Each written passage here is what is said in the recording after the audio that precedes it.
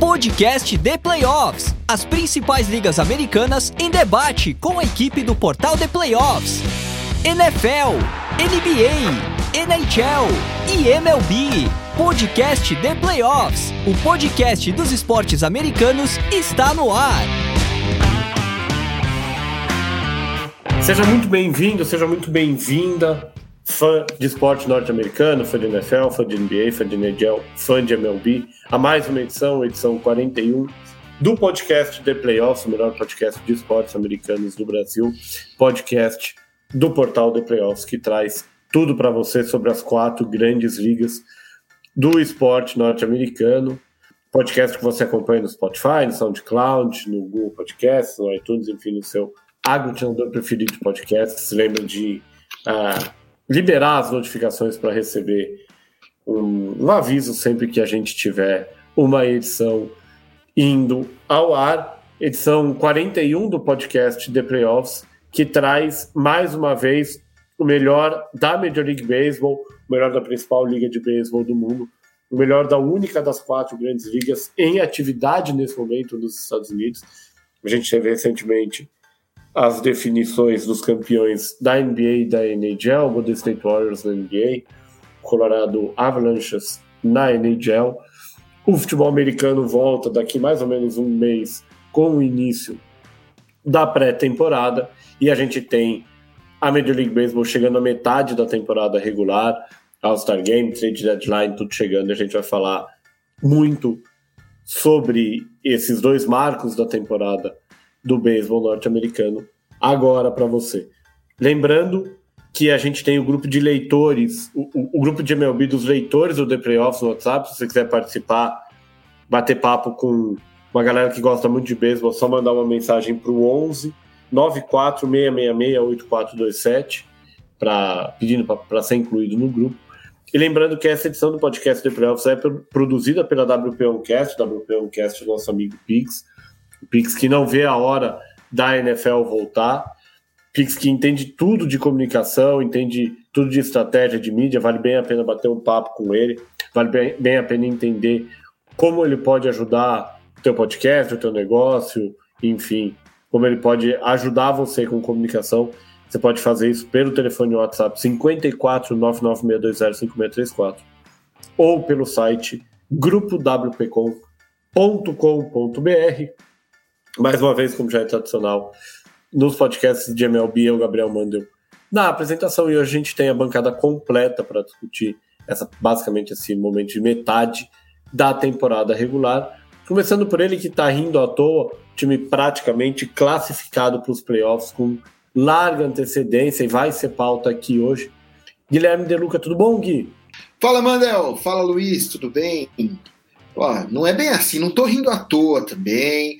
É meio cedo para falar que já tá garantido. Quem com certeza tá rindo à toa é Ricardo Pilat e Companhia Limitada. Esses sim já estão com o burro na sombra, mas a gente ainda tem uma longa caminhada aí para fazer do lado de Los Angeles.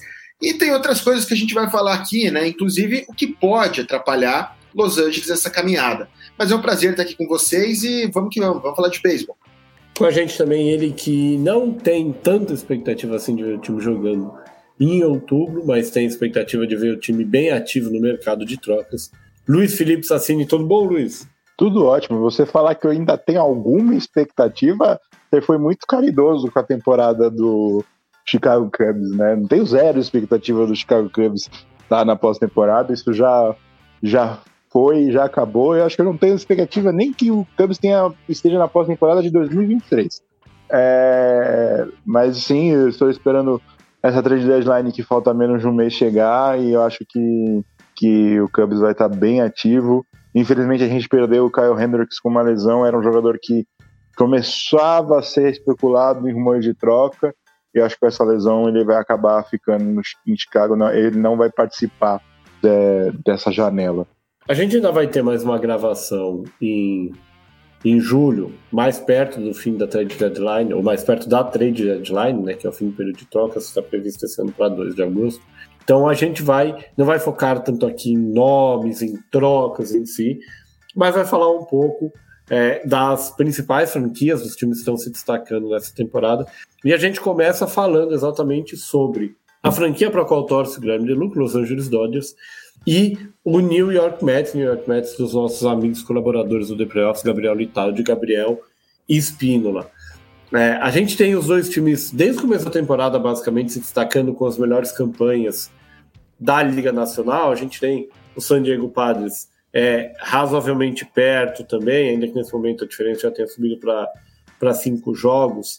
E a gente tem um cenário interessante em Nova York, porque os Mets sofreram muito com contusões no começo da temporada, especialmente de seus arremessadores titulares, e os dois principais nomes da rotação estão voltando, são o Max Scherzer e o Jacob deGrom, que basicamente volta quando completa 1 ano sem entrar em campo.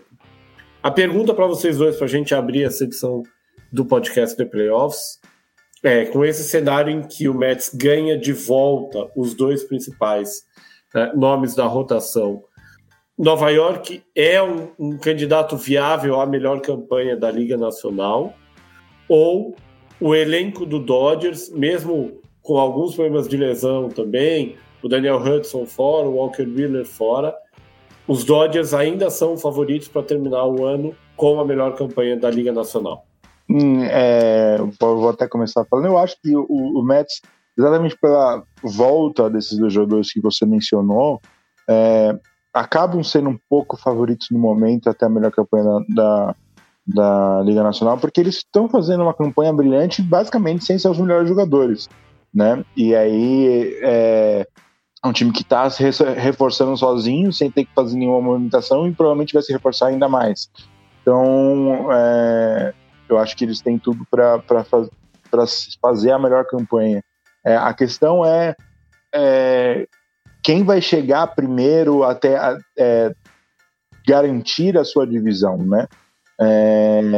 Se o Mets garantir a divisão com muita antecedência ao Dodgers, mas a campanha está próxima, é capaz que na reta final o Mets tire um pouco o pé, porque já está garantido, vai poupar alguns jogadores, e aí o Dodgers, se tiver ainda numa disputa pela divisão com o San Diego Padres ou com o San Francisco Giants, acabe tendo a melhor campanha por esse aspecto. Mas vendo a situação dos dois times, né, vendo que o Dodgers começa a sofrer com algumas lesões e o Mets, pelo outro lado, está recebendo reforço de seus jogadores, e pode ser que eles até subiram o Francisco Álvares, né, o melhor prospecto deles, né, que é um catcher, que é exatamente uma posição que eles precisam. Subiram ele pro AAA, quem sabe ele chegue na MLB ainda esse ano. Então eles estão se reforçando sem ter que fazer muita coisa e vão ficar mais fortes momentaneamente. Pois são dois times com situações que ao mesmo tempo elas são próximas, elas estão distantes, né? Porque como o Mandel disse, o Luiz reforçou, os Dodgers perderam jogadores importantes, muito importantes, por sinal. O Dodgers agora basicamente não tem um closer, está dependendo de bullpen, e quem vai quebrar o galho de closer tá sem, porque o Kimbrel tá afastado, né? Ele teve um declínio muito abrupto e foi afastado. Dodgers não tem mais o reserva do closer, que seria o Blake Treinen, que também não sabemos nem se volta, acho até que não volta esse ano. Mas somado a tudo isso, além de Hudson, tem Walker Buehler, que o Manda já disse e tudo mais, mas os Dodgers continuam ganhando, né? Não tanto a bacia das almas, como até parece. De repente você olha um placar ou outro, parece que os Dodgers estão suando sangue, e quando você assiste o jogo não é bem assim. Então eu acho que os Dodgers vão conseguir levar essa diferença que ele conseguiu abrir com uma série muito boa contra o San Diego Padres, e vai conseguir, a ideia é levar isso pelo menos até agosto, calibrar uma coisa aqui, outra ali na trade deadline, principalmente reforçar a bullpen, coisa que não é tão caro, já que não tem tanto reforço de campo necessário, né? O Chris Taylor agora foi afastado com o pé quebrado, mas tá ok lá. O Trace Thompson entrou muito bem, então, assim, a coisa tem funcionado, as peças têm funcionado lá em Los Angeles. Por outro lado, em Nova York, você tem 2 monstros chegando, só que se você for ver bem, o meu ponto é que esses 2 monstros que estão chegando, que estão voltando, né, que estão se reforçando, como o Luiz bem disse, não faziam tanta falta no passado, né? Eles não perderam muitos jogos porque não tinha esses 2 caras. Eu acho até que a rotação titular estava fazendo um bom trabalho. Meu ponto aqui, onde diverge a situação dos Mets e dos Dodgers, é que os Mets têm o Atlanta no encalço. O Atlanta parece que encaixou o jogo e está lá no encalço dos Mets, e ao contrário do que está acontecendo este ano, de forma até inédita, se você pegar os últimos anos como referência, você não tem a mesma coisa acontecendo lá no Oeste. Inclusive, a gente pressupôs nas nossas projeções de começo de ano que o lado Oeste da Liga Nacional seria muito mais disputado. Então, eu acho que os Dodgers, na reta final, eu discordo um pouquinho do que o Luiz disse, porque eu acho que vai ser o contrário. Eu acho que os Mets vão estar lá brigando com o Atlanta, né? Claro que toda a questão dos playoffs expandidos, na verdade, vai permitir que os times tirem o pé um pouquinho, mas eu vejo no final os Dodgers tirando mais o pé que os Mets, principalmente pelo aprendizado dos últimos anos, em que os Dodgers sempre lutaram até o final e faltou combustível na pós-temporada. Eu esqueci de completar que a situação realmente poderia ser ao contrário. Atualmente, o Dodgers está com mais vantagem na divisão do que o Mets. A situação é que essas 2 situações estão muito fluidas, né? 5 jogos não é muita desvantagem, como 2 jogos também é uma vantagem perigosa. O Mets já abriu um pouquinho, depois perde, o Dodgers também às vezes já teve mais perto, está muito fluido. É exatamente isso que eu estava querendo dizer, que lá em setembro a gente provavelmente vai ver qual vai estar mais distante na sua divisão e vai poder tirar um pouco o pé. Eu acredito que os 2 vão estar no topo das suas divisões até lá. Provavelmente a trade deadline vai mudar muito essa situação também, mas exatamente isso. Qual dos 2 times lá em setembro vai estar mais próximo de conquistar a sua divisão, e é o que com o retorno desses jogadores do Scherzer e do DeGrom, o Mets, óbvio, não está sentindo tanta falta, mas são 2 jogadores que chegam para fazer que os Mets ganhem jogos que eles deveriam perder, que os Mets encaixem uma sequência maior de jogos, que é algo que não aconteceu. O Braves, quem o Gui falou, tá no encalço dos Mets exatamente porque encaixou uma sequência de vitórias inacreditável não há muito tempo. Então é uma coisa que está bem fluida, né, essa situação. Para você que está ouvindo o podcast se situar, a gente está gravando na quarta-feira à noite. No momento que a gente começou a gravação, o Mets tem 2 jogos e meio de vantagem para Atlanta e o Dodgers tem 5 jogos e meio de vantagem para San Diego. O Nova York ainda não está com a rotação completa, né? O Chris Bassitt, que seria o número 3, está lesionado, deve voltar em breve. E aí acredito que a vantagem que tem é a possibilidade de colocar o David Peterson como reliever ou deixar ele no AAA. O Peterson foi bem mal no jogo dessa quarta-feira. E no caso dos Dodgers, tem a volta em algum momento, provavelmente no meio de agosto, a segunda quinzena de agosto, do Dustin May, que também não atuou esse ano, passou pela cirurgia Tommy John no ano passado. É difícil saber se ele vai voltar como titular ou como reliever pelo momento do ano em que ele volta, mas é sem dúvida um reforço de peso também, para um Dodgers que ainda tem algumas questões no ataque, né? Que ainda tem essa, não sei se dá para dizer essa vantagem, né? A força de Nova York, de Los Angeles é tão grande que o time tem a melhor campanha nesse momento da Liga Nacional e ainda tem basicamente 1/3 do lineup muito longe da capacidade muito longe do que já realizaram no passado. Com certeza, com certeza. Você tem uma força, um potencial de força muito grande nesse ataque dos Dodgers, que é algo que você teve na última semana um lampejo do Justin Turner, né, na série contra os Padres. Ele decidiu jogar o que a gente estava acostumado a ver nos anos anteriores, mas você tem muito jogador devendo. Você tem um Max Muncy ainda devendo, você tem o próprio Justin Turner, o Cody Bellinger ainda vivendo de lampejos, tem dia que joga bem, tem dia que não acha a bola. Tem a questão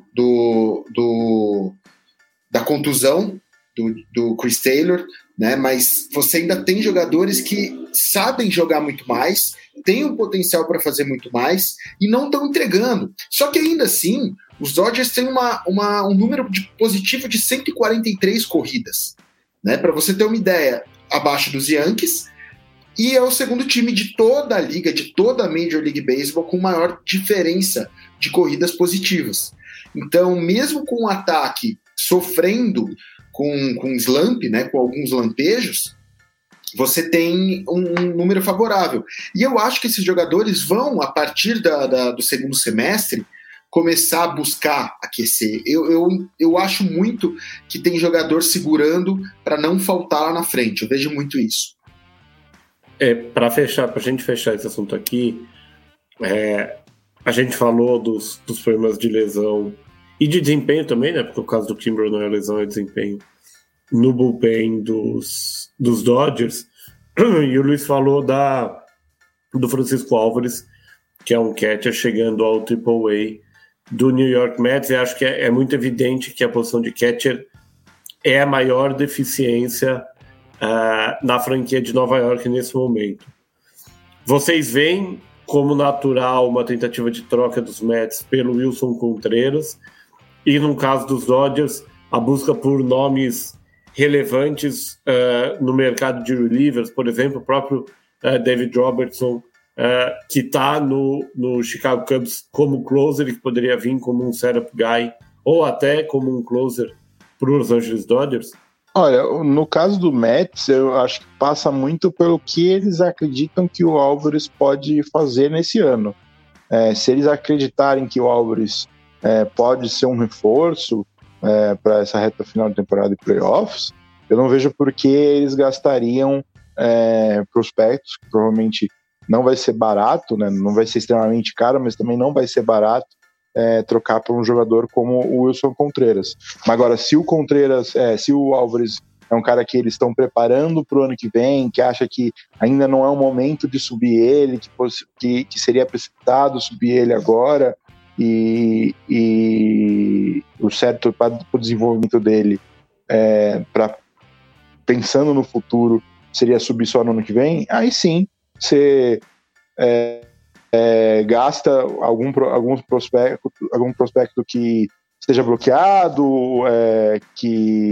ou esteja longe de ajudar no nível da Major League, e aí você adiciona um jogador como o Contreras, que é um dos melhores catchers na liga, tanto defensivamente quanto no bastão, que são poucos hoje que funcionam dessa forma, e faria sentido, mas eu acho que seria mais simples para os Mets reforçarem outras posições, como tanto arremessadores, como um rebatedor que jogue no outfield, alguém para substituir o Dominic Smith, mas seria possível sim o Contreras. No caso do Dodgers, acho que o bullpen vai ser algo que eles vão buscar. O Robertson com certeza é uma opção, é um dos relievers que vai estar no mercado, é garantido que ele vai estar no mercado, e talvez seja uma opção até mais barata do que alguns outros nomes, mas se eu sou o Dodgers, eu olharia para o Dave Bednar, o closer do Pittsburgh Pirates, que apesar de provavelmente ser caro porque tem muitos anos de controle ainda, é um dos melhores closers da liga, e num salário relativamente barato, e o Dodgers tem uma capacidade de trocar peças no farm sem comprometer extremamente seu farm e ainda conseguir um jogador como esse.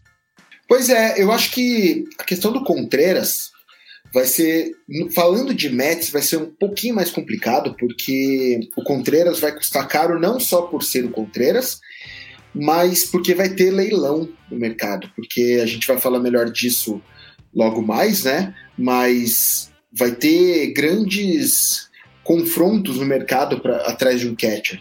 O San Diego Padres é um deles, precisa desesperadamente de um catcher com a força e com a capacidade defensiva que o Contreras traz. Então vai ser muito mais caro pegar um jogador como os Mets. Diria então que a conclusão, até complementando o que o Luiz disse, é que na trade deadline, dentro desse embate Los Angeles Dodgers e New York Mets, a tarefa dos Dodgers é muito mais fácil e muito mais barata, né, que a tarefa dos Mets, porque os Dodgers precisam necessariamente ir atrás de reliever. Fala-se também de um ou outro starter, mas eu acho que isso tende a perder força com a volta do Dustin May, com a volta do Walker Buehler em algum momento, já que o Pepiot está entregando, o White está entregando, o Gonsolin nem se fale, né? Ninguém imaginava que o Gonsolin faria o que ele está fazendo, mas com certeza o Friedman vai olhar muito para os bullpens dos times por aí, e eu concordo com o Luiz, eu iria muito para o lado do Bednar também. Eu acho que os Pirates têm uma capacidade de entrega de algo que vai caber no time dos Dodgers muito melhor.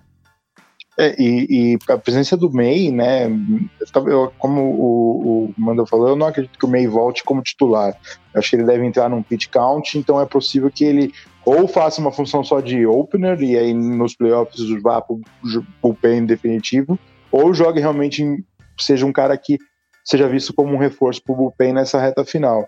E aí, se você quiser mesmo um starter, você não precisa trocar, por exemplo, por um Luiz Castilho ou um Frank Montas. Apesar de os Dodgers terem condições, e não seria ruim eles fazerem isso, os Dodgers, se quiser mesmo starter, eles poderiam olhar para jogadores que sejam rental, né? O Chad Kuhl do Colorado, apesar da dificuldade da divisão, mas tem outros nomes que seriam rentals que poderiam encaixar no time.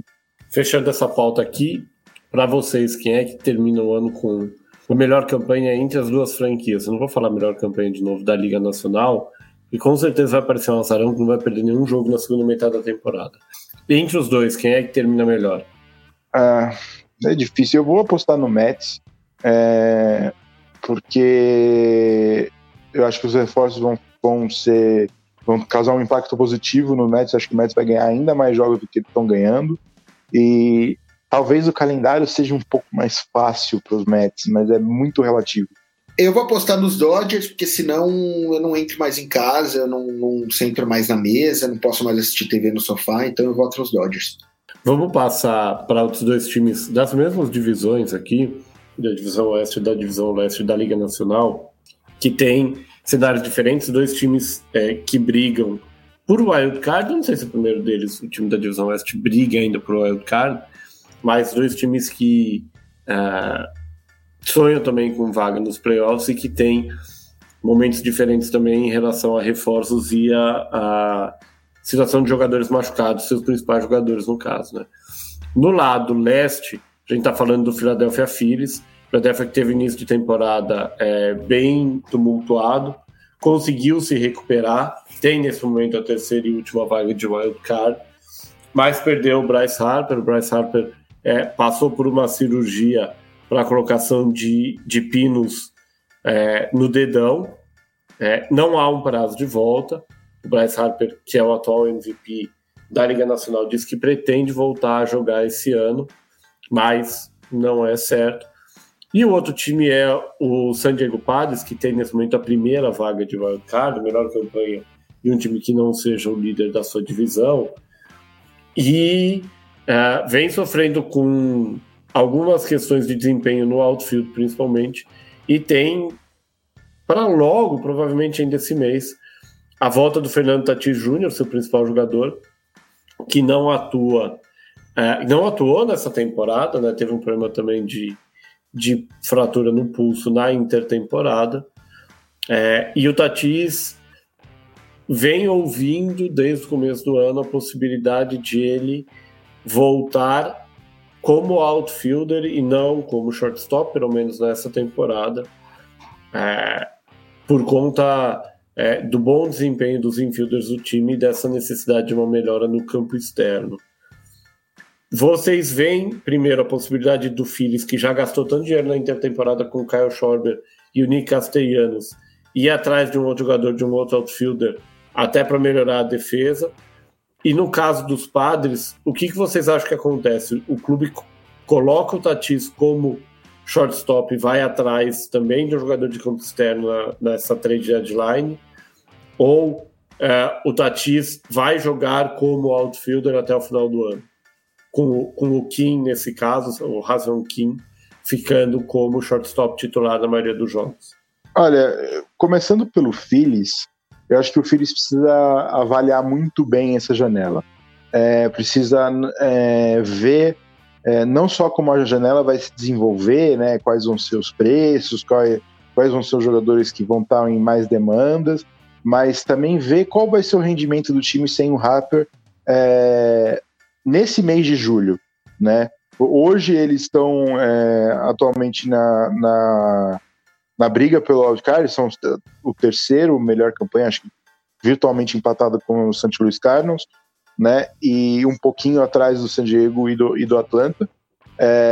Acho que a divisão está um pouco complicada, então a vaga do wildcard seria a briga. Então, esses primeiros 15 dias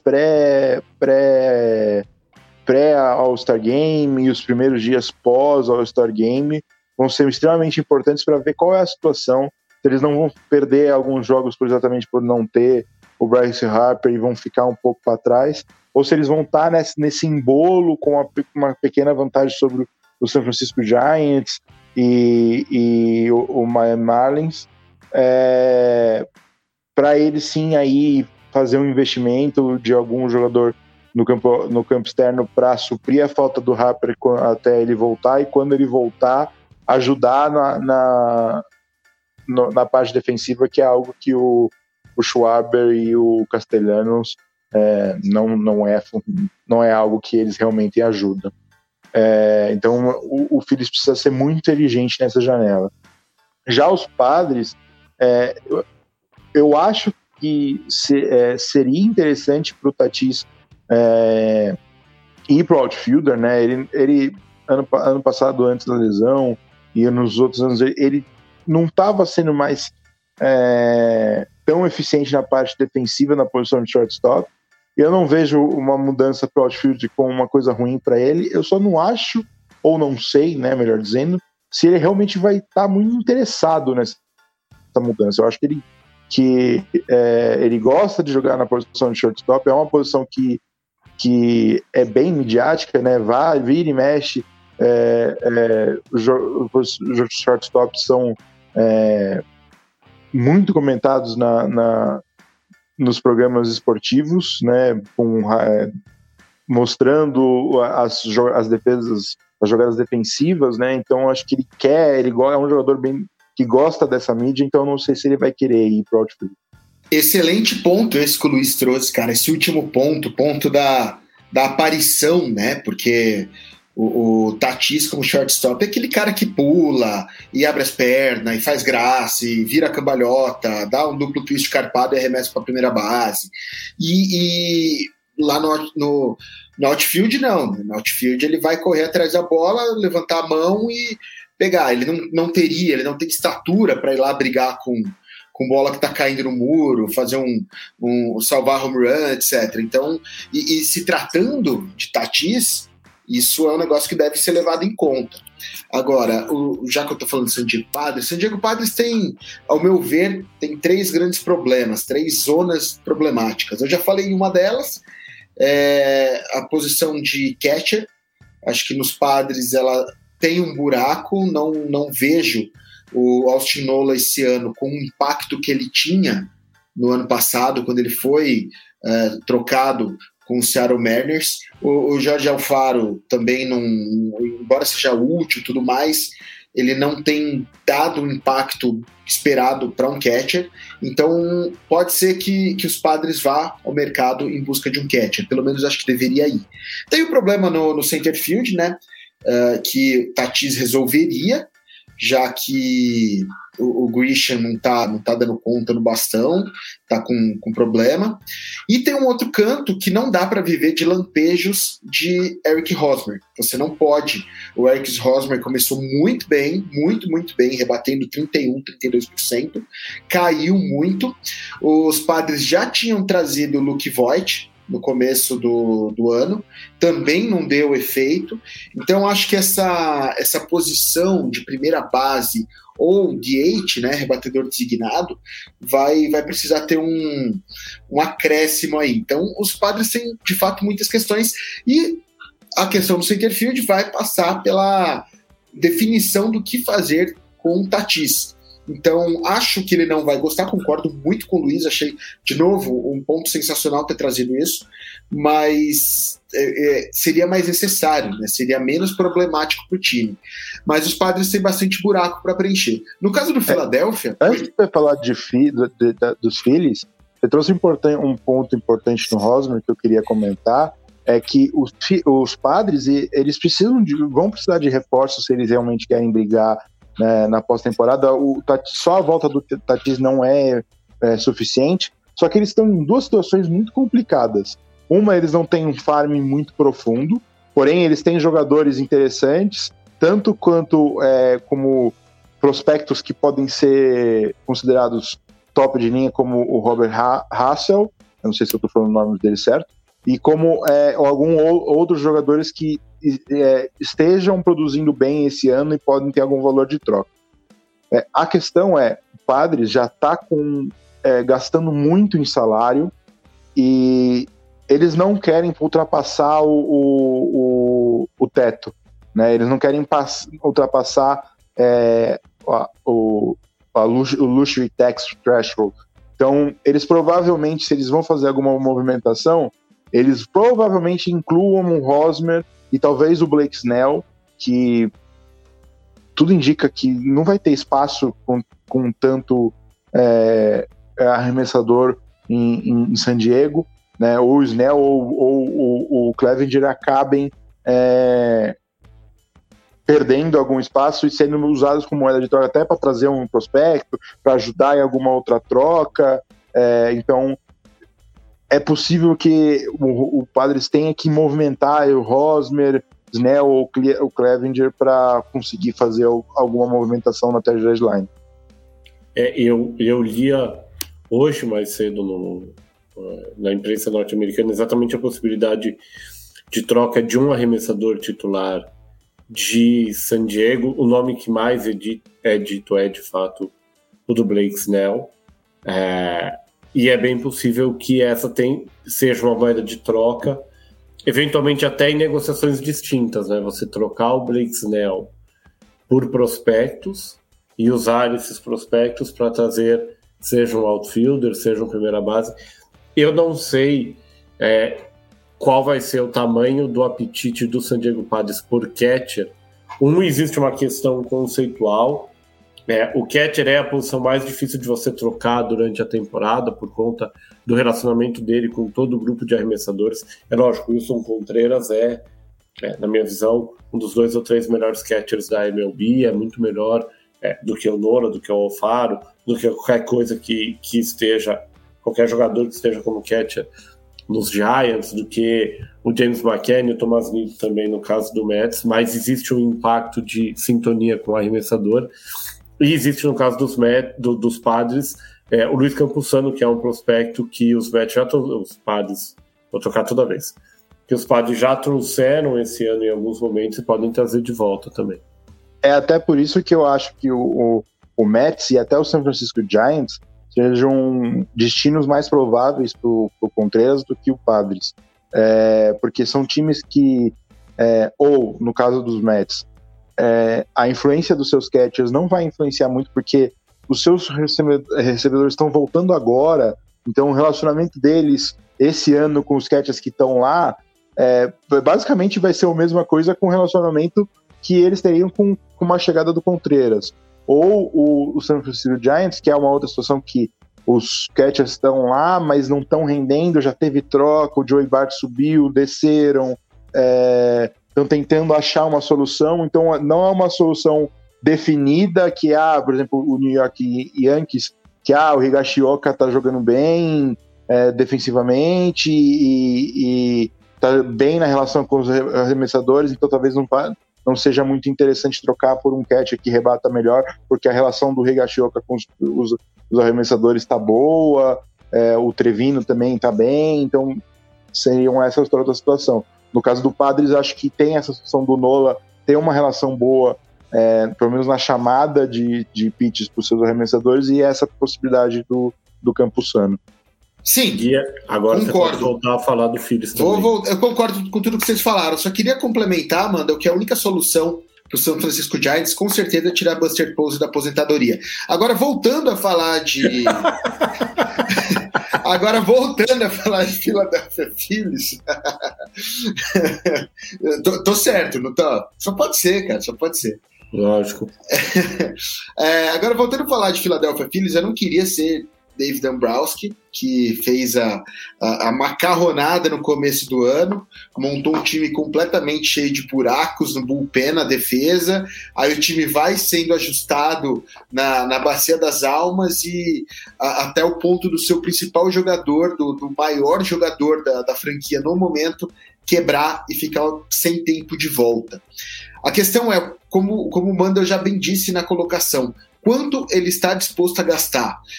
Não tem uma farm muito profunda, né? Vai precisar colocar aí também bons nomes, prospectos maiores em cima, e é meio que um all-in. Ele pode, e o problema é que esse all-in, se você for para o all-in, colocar tudo dentro de uma vez por todas, você pode ainda assim ficar fora dos playoffs, dado um crescimento possível e até esperado do St. Louis Cardinals, por exemplo, pós All-Star Game, e você, ao mesmo tempo, pode simplesmente acabar com os próximos 3, 4 anos de franquia, assim. Você acabar com o futuro. Então, é muito problemático. Agora, se tratando de David Dombrowski, eu não duvido que ele vai fazer isso. Eu não duvido que ele vá pro tudo ou nada. Eu acho que ele vai sim atrás de mais nomes.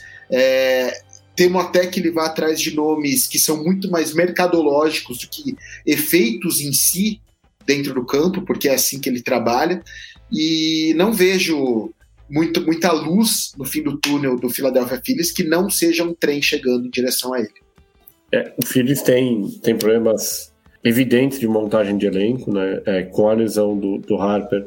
Agora não mais, porque o Harper está na lista de contundidos, mas durante muito tempo ele tinha um problema no ligamento ulnar do cotovelo também, então você tinha o Harper forçado a jogar de batedor designado, isso significava basicamente colocar o Schwarber e o Castellanos em campo, e os dois são defensores bem ruins mesmo. O time tem uma rotação razoavelmente limitada, e nesse momento também sofre com lesões do Ranger Soares e do Zach Eflin, e há um problema evidente no bullpen. O Corey Knebel, que era o closer titular, não foi bem no começo da temporada. O Brad Hand e o Yuris Família não passam nenhuma segurança também. É um time que demitiu seu técnico no começo da temporada, né? Meio que ninguém esperava que brigasse. Tem muitos bons talentos, mas tem uma situação complicada ali. Vai ter que fazer muita coisa. E não tem uma farm tão boa, e não tem um general manager que é tão conhecido por ser bom em trocas. Há que se ver, o pior cenário, na minha visão, nesse tipo de caso, é quando você tenta fazer demais em vez de reconhecer as limitações que você montou. Certamente o Phillies vai se mexer, resta saber o que é que a franquia da Pensilvânia vai fazer. Vamos passar agora para um outro time que tem uma situação bem interessante, eu diria, que é o Cleveland Guardians. O Cleveland, no começo da temporada, todo mundo dizia que a divisão central da Liga Americana ficaria com o Chicago White Sox. Se viesse alguma zebra, ela seria do Minnesota Twins. O Minnesota Twins, nesse momento, é o líder da divisão.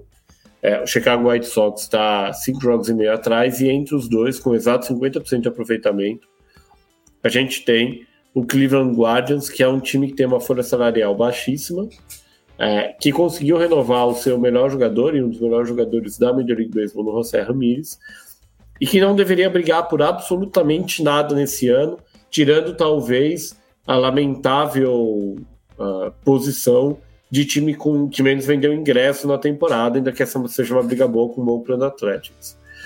E de repente Cleveland se vê a 4,5 jogos na divisão, 3,5 jogos no Wild Card, sendo que o Wild Card envolve basicamente os 4 times da divisão leste da Liga Americana, e eles vão jogar muito entre si no final da temporada, até o final da temporada, isso impacta também. O que é o melhor negócio aqui para o Cleveland Guardians? É andar de lado, é tentar não fazer nada, ou é entender que essa oportunidade chegou antes da hora, que talvez seja o momento de você acabar qualquer tentativa de rebuild, trazer reforços mesmo, e tentar fazer uma corrida desesperada por uma vaga nos playoffs que caiu do céu e que a gente sabe que o tudo pode ser diferente. Eu acho que isso vai ser engraçado, mas eu acho que eles precisam ser agressivos e cautelosos. Parece contraditório, mas eu acho que é isso que eles precisam fazer. Parece contraditório mesmo. O que eu quero dizer com agressivos e cautelosos, eles precisam ser agressivos em busca de reforços, mas não só reforçar por se reforçar, né? Não gastar por se reforçar. Óbvio, trazer um ou outro jogador que seja um rental, né? No texto que eu escrevi no começo do mês, eu tinha botado eles trocando pelo Madison Bumgarner e o David Peralta, que seriam 2 rental, mas não seria uma troca extremamente cara pro Cleveland Guardians fazer isso, mas ao mesmo tempo eles poderiam brigar e ser agressivos em trocas por jogadores como Luiz Castilho ou Frankie Montas, que é uma rotação, eles precisam de ajuda se eles realmente querem brigar na pós-temporada, e são jogadores que têm um controle, não iriam embora após a temporada, e que poderiam chegar para tanto fazer o time brigar esse ano, quanto no futuro, né, nos próximos anos, e aí o time começar a investir em free agents depois da temporada, e já ver que o rebuild não precisa ser tão longo, mas sair trocando adoidado, por exemplo, como o Atlanta fez o ano passado, porque a gente entrando nos playoffs, a gente tem uma chance, porque a gente viu na MLB nos últimos anos, uma vez que o time entra nos playoffs, a chance tem. O Marlins venceu uma série de playoffs, o Washington sem o Harper foi campeão, o Atlanta sem o Acunha foi campeão, então a possibilidade do Cleveland Guardians entrar no playoffs e ser campeão existe. Eles precisam de reforços para isso, mas existe. Agora, é só não cometer erros. Você pagar caro para trazer um jogador que vai embora no final da temporada, por exemplo, pagar caro para trazer o Contreras. Poderia ajudar, sim, o time, tanto na posição de catcher quanto no line-up do seu bastão, mas você vai pagar caro, porque vai ser, como o Gui falou, vai ser uma disputa por ele, vai ser um jogador caro, e aí no final do ano ele vai embora e com uma grande chance de não sair como campeão. Então, por isso que o time precisa ser agressivo. Eu acho que ficar parado seria um erro, porque você perde uma oportunidade, e você entrando, você tem a oportunidade de ser campeão mesmo, e é um time que está aqui há muito tempo sem título, que a torcida quer um título desesperadamente. Então, seja agressivo, busque reforço, mas seja inteligente ao mesmo tempo. O Cleveland Guardians tem que entender que eles estão no processo de rebuilding, não é acelerar ou vamos mudar tudo, vamos virar a chave. Assim, um time sério está num processo de rebuild que sabe que o trabalho está sendo feito para daqui 2 anos, ou talvez ano que vem, que seja. O Cleveland Guardians tem que olhar para o lado e ver New York Yankees e Houston Astros e falar, a gente está com um time legal? Sim, a gente está com um time legal. A gente está com um time encaixado? Sim, estamos com um time encaixado. Só que a gente está cheio de moleque. A gente tem um cara muito bom, a gente tem um monte de moleque, patrocínio San Diego Padres, que liberou metade desses moleques que estão dando bom no Guardians, né? E só que assim, não queiram demais. Então, assim, eu acho que eu vou complementar o que o Luiz diz. Eu acho que ele tem que ser agressivo com inteligência, mas não pensando nesse ano. Cleveland Guardians muito bem pode pegar, fazer algumas trocas, eventualmente mandando algum de seus prospectos mais crus embora e trazendo jogadores com contrato assegurado para mais 1-2 anos.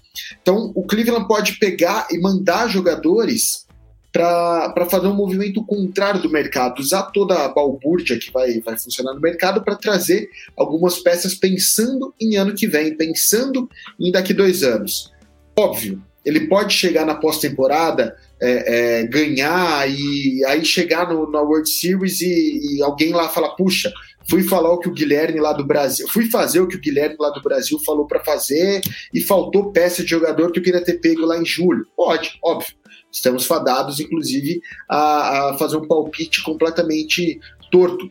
Mas eu acho que seria mais inteligente andar meio que contra a maré. Enquanto todo mundo vai querer reforçar, pegar jogadores com nome, por rental, se os Guardians usarem a inteligência e mesmo assim uma agressividade para trazer peças para daqui 1-2 anos, eu acho que vai ser um movimento muito inteligente e muito interessante a longo prazo, já que os Guardians têm que ter a noção que para esse ano vai ser muito difícil, porque dentro da própria Liga Americana a disputa é muito forte. Cleveland tem uma situação bem interessante que é a seguinte, tirando o contrato do José Ramírez, e sem levar em conta aqui os jogadores que ainda estão em período de arbitragem ou não chegaram a isso, Cleveland basicamente não tem dinheiro já comprometido para a próxima temporada. A folha salarial do ano que vem é de 22 milhões, sendo 14 milhões do José Ramírez. Isso inclui basicamente 4 milhões numa opção do clube para a renovação do contrato do Brian Shaw, um dos principais relievers dos Guardians. Fora isso, quem tem contrato já assinado e renovado é o Miles Strauss, interfielder, e o Emmanuel Classe, que vem sendo closer. É lógico, o time tem o Shane Bieber, que vai continuar, o time tem o Aaron Civale, tem o Josh Naylor, tem o Tristan McKenzie, tem o Zach Plesa, o Cal Quantrill, um monte de gente, não é que não tem jogador, mas o custo desses jogadores costuma ser menor, porque não são jogadores que são contratados no período de free agency, e essa sempre foi a questão do Cleveland Guardians. Então, Cleveland tem, caso queira, uma opção interessante que é, por exemplo, pegar, cenário hipotético aqui, tá? Pegar o Blake Snell do San Diego Padres e junto o Eric Hosmer. O Hosmer é um jogador caro. Mas você está trazendo o Blake Snell, que é um cara que pode te ajudar na rotação. Ou um prospecto interessante, enfim, tanto faz, né? Cleveland tem essa flexibilidade de pagamento para fazer isso, até porque não é um time que se pensava também que estivesse tão pronto para o ano que vem. E a divisão central vem se mostrando uma divisão extremamente equilibrada e uma divisão muito fraca. A gente esperava um passo adiante do Chicago White Sox, que até esse momento não veio, e eu sei que vocês vão dizer que só vai vir quando o Tony La Russa sair. A gente discute isso todo o programa aqui. Mas o Cleveland tem, na minha visão, a oportunidade de, até eventualmente, trocar 2022 por 2023. Então, o que eu vou escolher? Eu vou escolher pegar contratos ruins para ajudar quem precisa, em troca vou montar um time melhor para o ano que vem. Ainda é muito difícil imaginar que Cleveland vai se classificar, porque, o elenco é bem mais fraco do que qualquer um dos 4 times da divisão leste, da Liga Americana. Na minha visão, é mais fraco também do que o Seattle Mariners, que tem mais ou menos a mesma desvantagem para a última vaga de wildcard do que os Guardians, mas é uma alternativa. E você tem um manager extremamente competente no Terry Francona. O Terry Francona tem muitos problemas de saúde, né? Nos últimos anos ele não conseguiu concluir o ano à frente da franquia, mas é alguém que, se chegar em outubro, sabe como levar o time longe. E aí, de novo, outubro é outubro, você tem o José Ramírez, você tem o Shane Bieber, você tem um closer muito bom, você tem um time cheio de moleques que jogam um estilo de jogo um pouco diferente do que os times da divisão leste enfrentam. Então, assim, dá para imaginar. Mas eu concordo com vocês que não é um momento de all-in, não é uma situação de all-in diferente, por exemplo, um pouco do que a gente comentou no caso do Philadelphia Phillies, né, Gui? Sem dúvida, sem dúvida. É outra situação, é uma situação que como você disse, a gente está lidando com moleque, né? É um time que com certeza vai trazer bons frutos no futuro para Cleveland.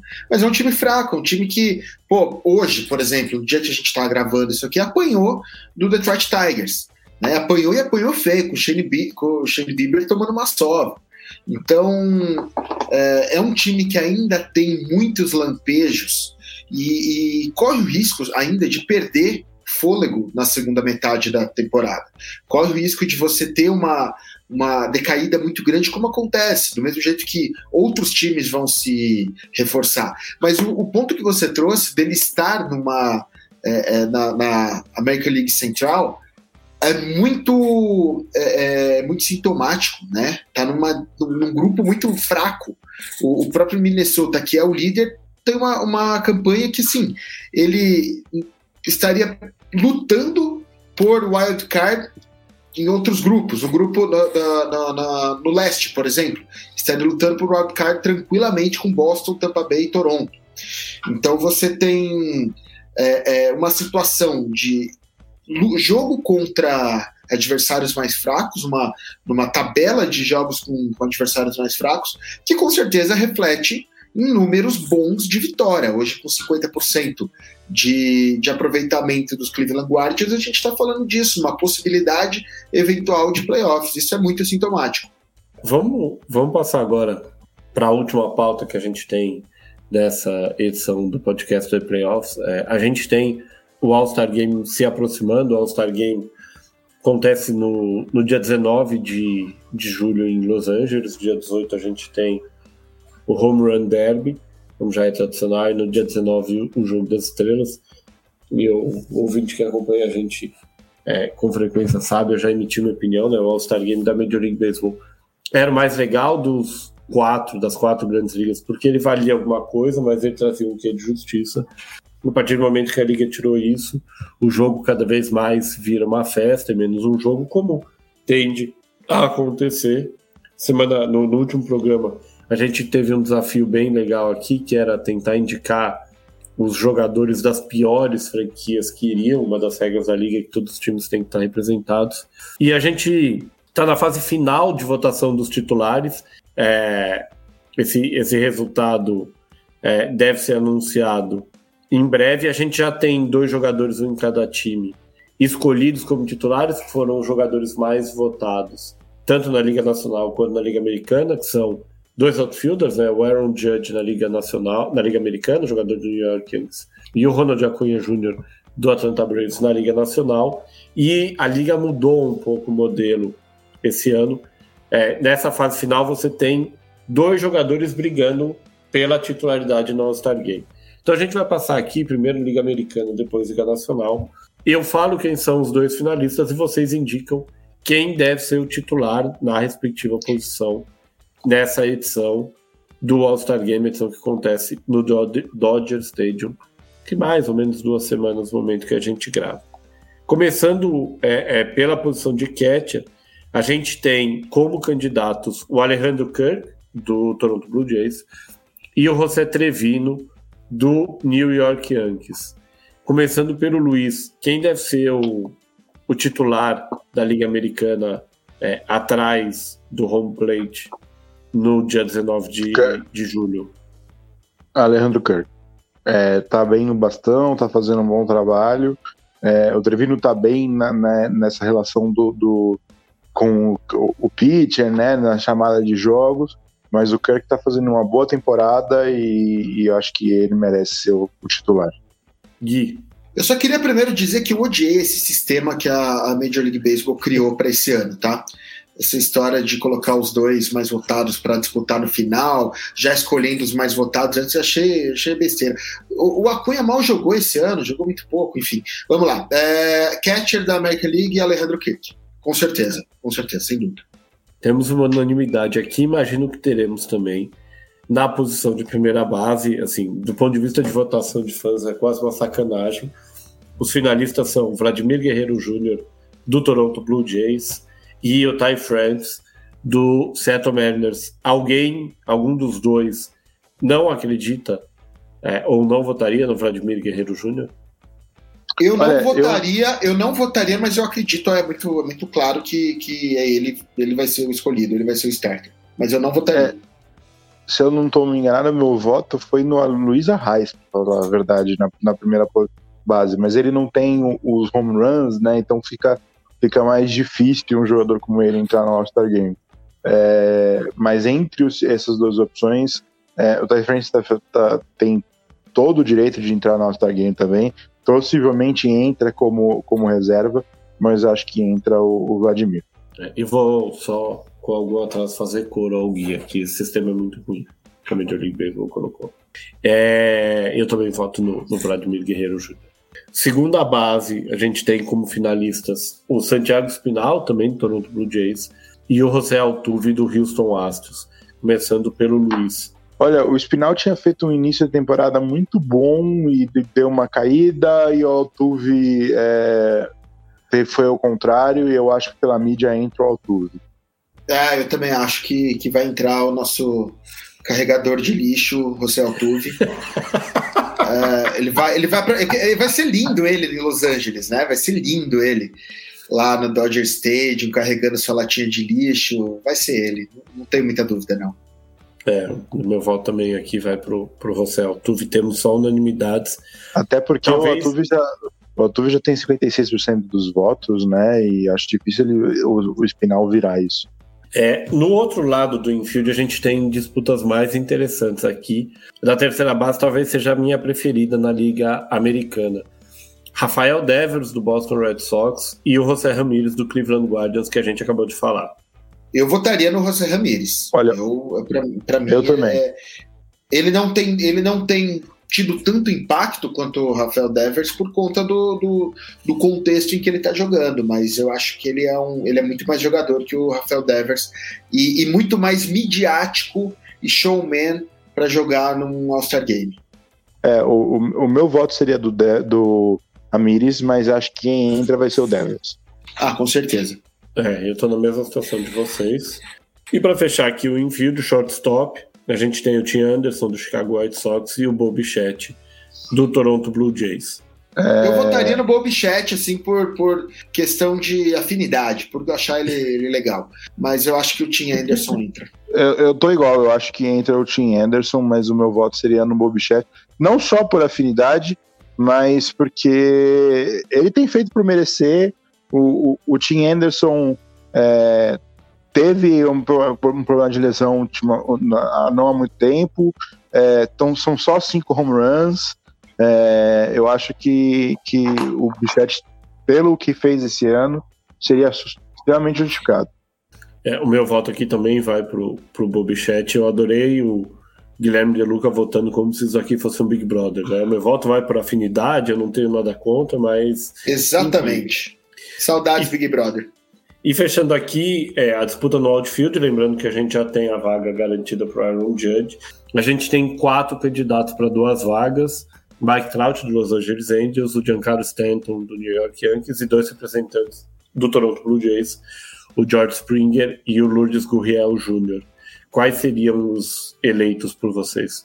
É difícil não botar o Stanton, que tem um ótimo ano junto com o Judge, e acho que eu votaria o Trout também. Trout e Stanton. É isso, né? Trout é Trout. Não tem como você não levar o Mike Trout no All-Star Game.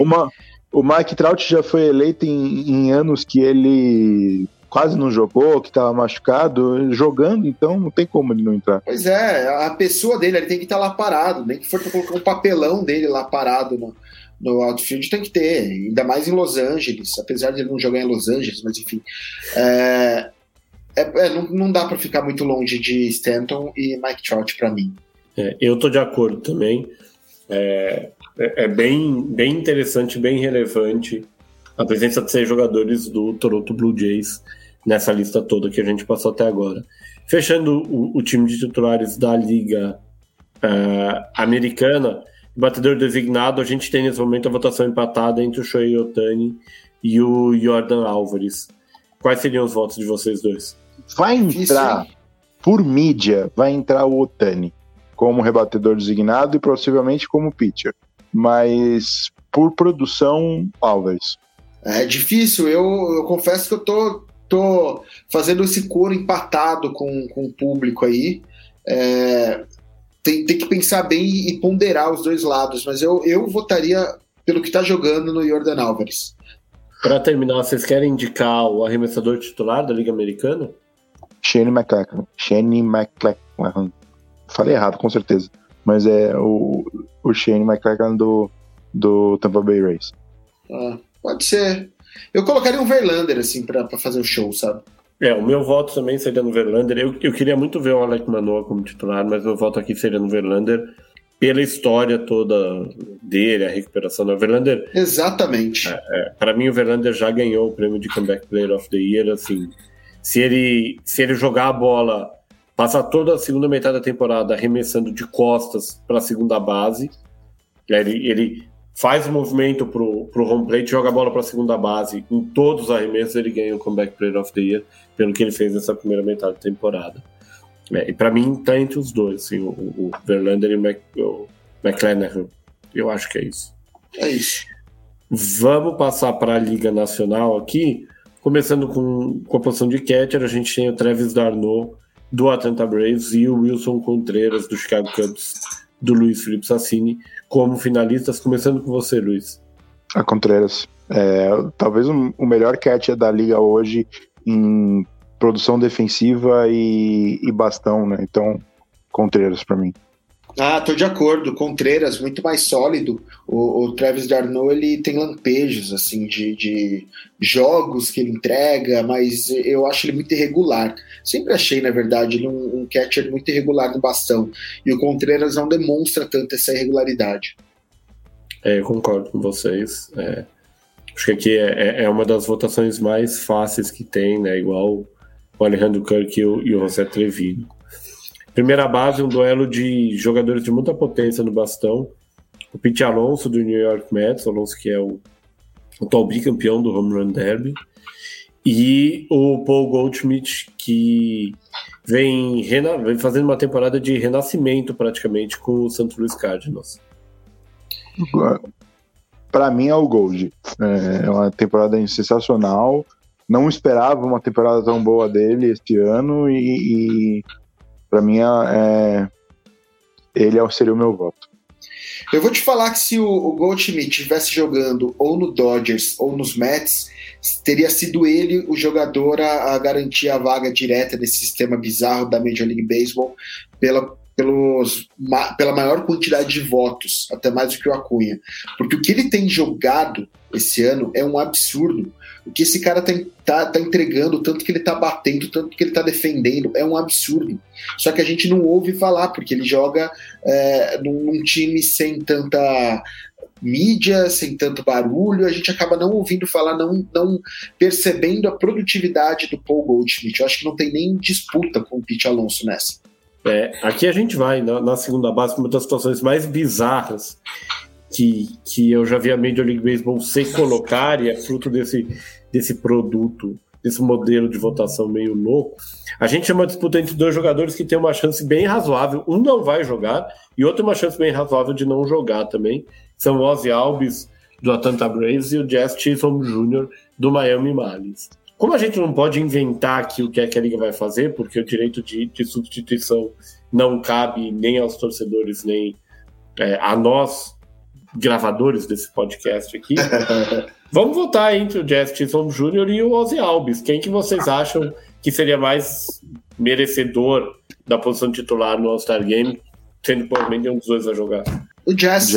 Eu acho, se eu não me engano, o Jazz foi o meu voto no ano passado, que a gente se encontrou numa situação bizarra também na segunda base, por falta de nomes para jogar total na segunda base da Liga Nacional ano passado, e eu votei no Jazz. Eu voto de novo no Jazz.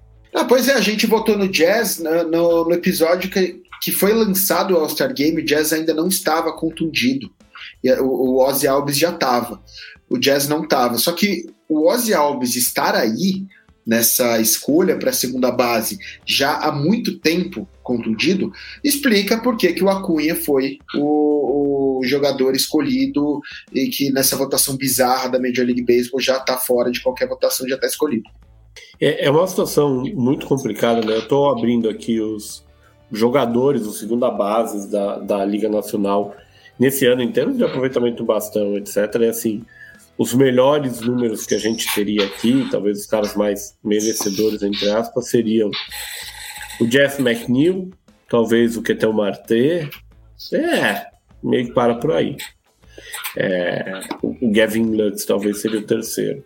Enfim, o meu voto também é Jazz Chisholm Jr., mas assim, é uma situação razoavelmente bizarra aqui. Torcer para que ele consiga se recuperar e possa atuar, aí sim faz algum sentido.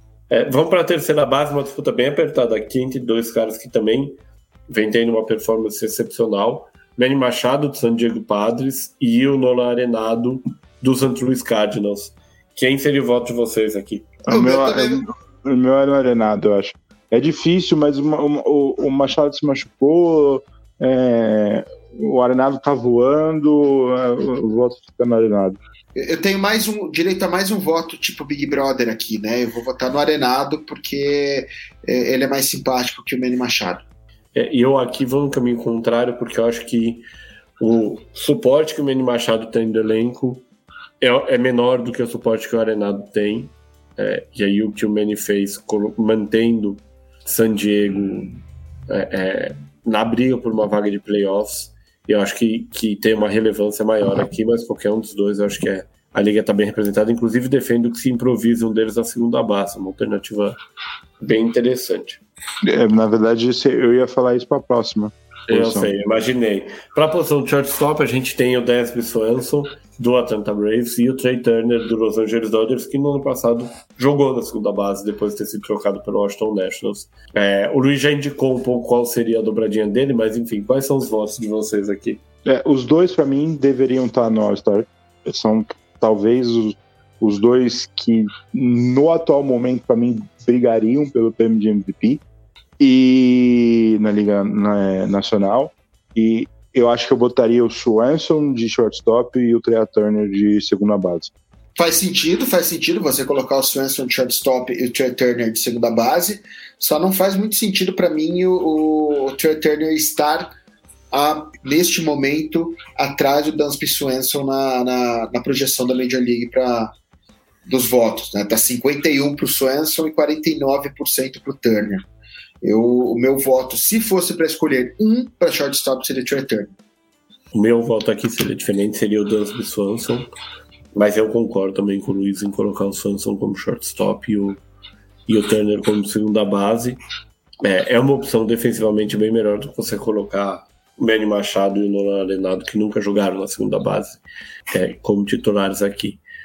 A gente tem a mesma situação de outfield que a gente teve na Liga Nacional, na Liga Americana aqui, né? O Ronald Acunha Jr. já tem uma vaga garantida, e os 4 finalistas que brigam pelas outras 2 vagas são o Adam Duvall, do Atlanta Braves, o Starling Marte, do New York Mets, o Jock Peterson, do San Francisco Giants, e o Mookie Betts, do Los Angeles Dodgers. Quem são os 2 acompanhantes do Acunha na visão de vocês? Betts e Peterson. Eu acho que eu fico com Betts e Peterson também. São os que renderam melhor, eu acho, do que todos os disponíveis para votação. O meu voto vai para os 2 também. Eu tenho só um adendo em relação ao Peterson. O Peterson, durante, os primeiros 2 meses da temporada, ele foi basicamente um platoon player, né? Bem, todo mundo em São Francisco é isso, mas ele atuou muito menos, talvez, do que o Betts e do que o Starling Marte. A característica dele, a do Marte, é bem diferente, e eu Acho que para o jogo a característica do Marte, que é uma característica de velocidade, é talvez mais interessante. Mas os números do Peterson são muito bons para você deixar ele de fora. Eu não vi a posição, não lembro agora qual posição. Qual posição o Brandon Drudry estava como candidato para ser elegido? E eu não lembro, mas é capaz. Eu acho que era rebatedor designado, não era? Ele não estava como terceira base? Estava como terceira base, acho. Terceira base? Porque pelo site da MLB ele está ranqueado do ponto de vista de rebatedores como terceira base. Tá. O que eu não gosto da votação é exatamente essa. Tipo, prende alguns jogadores numa posição, como o Brandon Drury é um utility, ele joga em vários lugares durante a temporada. E eu acho que ele tem os números e a produção para poder ser eleito no outfield, por exemplo. Fechando aqui, também uma situação bem bizarra. Rebatedor designado. William Contreras do Atlanta Braves e o Bryce Harper do Philadelphia Phillies. Cara, tem que pegar o hacker de Atlanta, ver quem que é esse cara, velho, que arrumou tanto voto assim pra Atlanta, não é possível. Não, mas é uma coisa... Não é possível, velho. Eu acho bizarra também, porque o Contreras não é rebatedor designado. Não é. Então, mas aí a culpa é da MLB que designou o Willie Contreras como rebatedor designado. Isso, e aí você chega nesse último quesito aí, você vê o William Contreras na final do negócio, cara, isso aí tira qualquer... E, por exemplo... É bizarro. Se eu não estou enganado, por exemplo, a MLB é o que ela faz, né, na votação. Ela escolhe um jogador de cada time e bota de cada posição e bota para votação. E, por exemplo, pro Padres, na posição de shortstop, se eu não me engano, era o Tatis, que não jogou em vez do Quinto. Exato. Isso é bizarro. Para fechar aqui, indiquem, por favor, o arremessador titular da Liga Nacional para cada um de vocês. Olha, o meu coração queria muito votar em Tony Gonsolin, mas eu vou de Sandy Alcântara. O meu voto é no Sandy Alcântara. Com menção honrosa pro Tony Gonsolin. Eu acho que nós temos uma unanimidade aqui. O grande diferencial para mim é a quantidade de innings arremessados, né? O Sandy Alcântara arremessou 123, o Gonsolin tem 81 só. Os números são bem parecidos entre os dois. O Alcântara ontem teve mais um jogo sensacional. Ontem, terça-feira, né? Mais um jogo sensacional dessa vez contra o Los Angeles Angels. E eu acredito que o Alcântara vai ser o arremessador titular da Liga Nacional, a menos que por um acaso ele arremessa no sábado ou no domingo. Senão eu acredito que ele vai ser o titular. Mas o jeito que é meu bizarro, eles vão botar o Scherzer. Ah, certeza. Vai ser Scherzer contra Verlander, vocês vão ver. E com essa eleição aqui do All-Star Game, dos times do All-Star Game, a gente encerra essa edição 41 do podcast The Playoffs, o melhor podcast de esportes americanos do Brasil. Lembrando que a gente tem muito conteúdo das outras grandes ligas, mesmo que a gente não esteja com temporada regular de nenhuma delas. A gente tem podcast de NBA saindo essa semana ainda. Nessa quinta-feira a gente tem também um podcast especial de NFL. O Luiz Felipe Sassini veio direto à gravação de um podcast para o outro, tudo sobre a troca entre Cleveland Browns e Carolina Panthers que levou o Baker Mayfield, primeira escolha número 1 do draft do Browns, para o Carolina Panthers para disputar a posição titular com o Sam Darnold e com o Matt Corral. E a gente vai ter muito conteúdo de futebol americano nas próximas semanas, com a proximidade cada vez maior do início da temporada regular. Lembrando que a gente tem um grupo de leitores, grupo de WhatsApp dos leitores do The Playoffs para MLB. Se você quiser participar, manda uma mensagem para o 11 946668427. Essa edição do podcast The Playoffs foi produzida pela WP1Cast. Chama o Pix no WhatsApp, manda um contato, uma mensagem para ele pelo site para bater um papo e entender como é que ele pode te ajudar. O site é o grupowpcom.com.br e o WhatsApp telefone 54 99620 5634. O Pix está muito triste com esse veranico no inverno, ele que não consegue tomar sua amada e idolatrada sopa de capelete. Ele garante que é uma delícia. Luiz Felipe Sassini, foi um prazer mais uma vez. O prazer é meu, agradecer a todo mundo que está nos ouvindo e agradecer principalmente quem por acaso ouviu primeiro da NFL e agora está ouvindo da MLB, que já não deve estar aguentando mais a minha voz. Guilherme De Luca, foi um prazer mais uma vez. Prazer todo meu, prazer falar com você, manda eu falar com você, Luiz, falar com você que está escutando a gente. Teremos novos encontros ainda esse mês. Enquanto isso, fiquem com podcasts plantão, esse que o Luiz fez há pouco tempo, e muitos outros conteúdos que vão surgir por aí. Um abraço e até a próxima.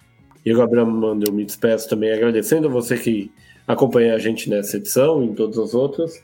E como o Gui falou, 2 semanas mais ou menos, perto do dia 20, a gente volta com mais uma edição falando muito sobre a Major League Baseball. Um abraço!